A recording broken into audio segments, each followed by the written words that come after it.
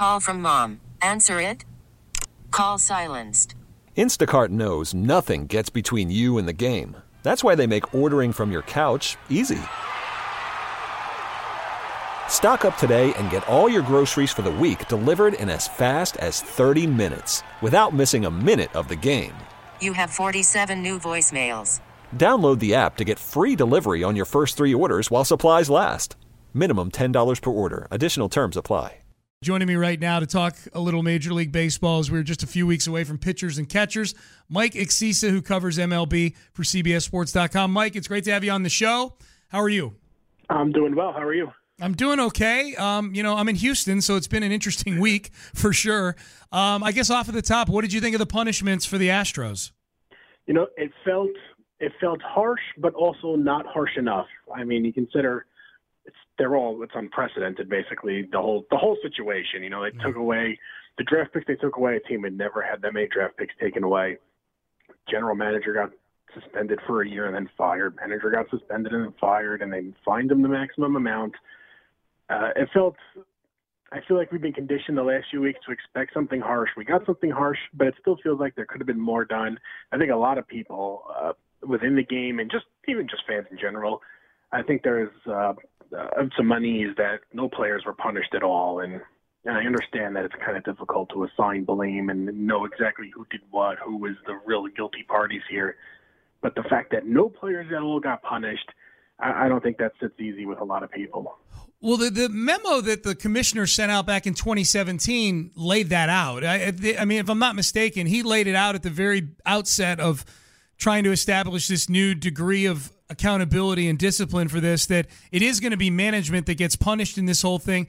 Talk about that a little bit. How difficult would it be to adjudicate and assign blame and punishment to players in a situation like this? Yeah. There were 3 reasons that players weren't punished. First was the memo you said in 2017 that the commissioner sent out. Said the memo said explicitly, if you guys get caught stealing signs illegally, it's going to be the manager and the general manager who get hit with the suspension there. Also, during the investigation, MLB promised immunity to players because the players were always going to be the best source. So they promised them immunity. You come clean, cooperate with the investigation, nobody gets punished. And it's also just, you can't really, how do you assign blame to the players? You're never going to know exactly who benefited from it exactly, how much they benefited from it, how involved they were, unless you have real hard evidence that, hey, this guy was the ringleader or these players were the ones who concocted it and really benefited from it. I don't know how you could really finger the players and punish them appropriately. I guess you could just fine the whole team a set amount, but that's not really fair to the guys who weren't involved or anything. But I don't know. It just seems like there's no good way to do this unless you have just hard evidence and you have you feel real good that okay, these are the guys that we have to hit the hardest because they were most involved. Manfred did. I think he did what he should have done. Get as much information as you can. You got to promise the players immunity to do that. And they did punish the Astros. I think you look around the league, if you're a manager or general manager and you see what happened to Lunau and Hinch, you're going to try to stop your players from cheating. So it'll be a deterrent that way. But it's still, it feels like the players just got away scot-free here. It still feels like that. Mike Axisa, CBSSports.com, joining me talking some MLB. What do you think happens with Alex Cora? Oh, I think Alex Cora, he's probably going to get hit harder than Hinch because Manfred's report, he basically fingered Cora as the ringleader here. He explained that he was the one who devised the system, put it into practice here, improved on it.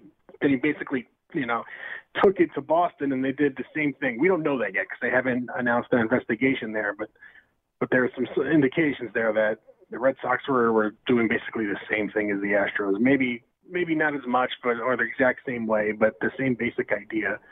So now Cora is doing it with 2 separate teams. The Red Sox had previously been warned. It looks really bad for Cora. If he gets suspended for a year like Hinch, I feel like that's his best case scenario. He's probably going to get hit harder than that. It might be 2-year ban. Maybe there's like a multiplier because he's done it for multiple teams. So maybe it's 5 years. Maybe it's a lifetime ban. I don't really know. It depends on what MLB's investigation turns up here. But it really doesn't look good for Cora. The Red Sox already parted ways with him. That felt inevitable as soon as Hinch got let go. And if it comes up that the Red Sox, that they were doing something illegal here, I think Cora's going to get hit really, really hard. Well, he lied too, Mike, and I think you mentioned it. You dropped it in there as a possibility. I do think there's a really good chance he gets a lifetime ban. A lifetime ban where one of these lifetime bans where you can reapply that kind of thing. But I think it's one of those that, like, clearly MLB is in the mood to at least cosmetically throw punishments at this thing that are going to really be big deterrents. Yeah, I agree with that, and again, it depends what the investigation turns up. But the fact that he was mentioned so prominently in this report, I think his name was mentioned 11 times, and the report described him as someone who came up with this plan, put it into practice, helped them improve upon it, and they just basically put all the blame on him. I think he's going to get hit really hard. And I do think a lifetime ban is a possibility. Maybe they show some leniency because he's already been fired. I don't know. I think MLB is not going to – I don't think Manfred's really going to screw around here. I think it's going to be a multiple-year ban, and it might be a situation where he's not even allowed to be a uniform personnel anymore. Like, if he has a chance to come back into baseball, okay, but he can't be in the dugout. He can't be on the field. He might have to settle for being a front office guy or a scout or whatever. Mike, as you might have seen on social media yesterday, Jose Altuve and Alex Bregman did meet with the media. They had the Astros had their fan fest over at Minute Maid Park. They were the two biggest stars there by far, and they were the only two that I think, along with Chris Davinsky, who's a pitcher, who were actually with the team in 2017.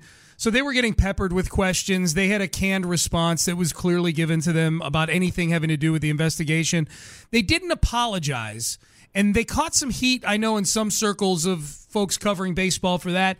Do you blame or do you have any issue with Jose Altuve and Alex Bregman not having some sort of apology or remorse in their meeting with the media? Yeah, I do, and it's not specifically just Bregman and Altuve. It's the Astros in general, because absolutely nobody's apologized for this. I know Hinch in his statement said he was sorry for the mistakes, and I think Carlos Beltran also said something like he was sorry, too, without really saying what he was sorry for. But nobody with the Astros has come out and said, we're really sorry for damaging the game of baseball. We made mistakes. We hope to show everybody we're still a great team regardless. A little bit of remorse would be nice at some point, but there's been nothing. And I understand that Altuve and Bregman were in a difficult spot there. It's a difficult situation. It's really uncomfortable. But they were just so defiant. Bregman saying, well, the commissioner did this. He just kind of deflects blame onto someone else. Altuve says, we're going to go back to the World Series, which is great, but maybe not the best thing to say at the time of, less than a week after the report came out. And, even Jim Crane, the owner, during his press conference when he let go of Hinch and Luna, there was no apology there. There's been no remorse at all. At some point, it would be nice to hear, as a fan of the game, to hear somebody with the Astros say, we're sorry. We got caught. MLB's report explicitly said what we did. We got caught. We got busted, and we're sorry. It would be nice to hear that, and I'm just not going to hold my breath. We haven't heard it yet. Which of the candidates that you've heard that Astros have interviewed or that have wound up on some of these lists to be their next manager, if you were Jim Crane, which one would you be hot on? I think I'd go for someone. I like Buck Showalter, and I think Dusty Baker as well. I think they're two guys they're real in control managers here. They'll step into a kind of a messy situation and really just kind of settle things down. They give you some instant credibility here because they've been in the game forever. So it's not like you're trying to break in a rookie manager. Joe Espada is a really smart guy, the bench coach, but do you really want this ugly, unfortunate situation to be his first crack at a manager's job? I don't know if he's the best candidate there, as bright as he is. Showalter and Baker, they've dealt with crises before, and they're much more – they're good players managers, so I think that would help because there's going to be some clubhouse uncertainty here, some kind of turmoil there, I think. So both Showalter and Baker stand out there. They're also really good with the media, which is going to help because they're going to get peppered with questions all year. So those two, Showalter and Dusty Baker, the other two I'd be leaning towards now. Yeah, last one before I let you go, Mike. You mentioned that, being peppered with questions. How big a topic do you think this is going to be, not just for the Astros, but around baseball when spring training starts? How long does this carry as a topic kind of hanging over baseball? Is it a spring training thing? Does it bleed into the regular season? Is it all year? Have you thought ahead to what that's going to be like? Yeah, I think it's going to be an all-season thing. I think there's going to be two things going into the season. The two big stories are going to be the Astros and how they perform, how they kind of come out of this, and what is the baseball like? Because, the ball was flying last year. We don't really know what to expect this year. I think it's going to be a story throughout spring training. And then I think once the season starts and And, the narrative is going to be, well, if the Astros come out and have a great start, well, they must still be cheating. And if they come out and they have a rough start, it's going to be because they're not cheating anymore. They needed the cheating to be good. I think there's going to be something we follow all season. That doesn't mean it's the best idea, but I think that's what's going to happen. It's going to be something we talk about all season. The Astros, they're still a really, really good team. I think they're going to win the division. They probably can win 100-something games again. Do they need to cheat to win the World Series? No, probably not. We don't even know how much it helped them, if it helped them. But it happened, or the report says it happened, the investigation said it happened. So I think this is going to be something we're going to be following all season, where every little losing streak and winning streak is going to get analyzed. And, it's a little over the top, but I think that's what we're going to end up getting. Mike Axisa, CBSSports.com, covers MLB, does a great job doing that. Mike, I appreciate the time. Thank you. Sure, happy to come on. All right, there it is. Mike Axisa joining me, talking a little MLB. And actually, at some point, we'll talk about actual baseball when we talk with Mike and others on this show. But it's all about sign stealing right now. Okay, picture this. It's Friday afternoon when a thought hits you. I can spend another weekend doing the same old whatever, or I can hop into my all-new Hyundai Santa Fe and hit the road. With available H-Track all-wheel drive and 3-row seating, my whole family can head deep into the wild. Conquer the weekend in the all-new Hyundai Santa Fe. Visit HyundaiUSA.com or call 562-314-4603 for more details. Hyundai, there's joy in every journey.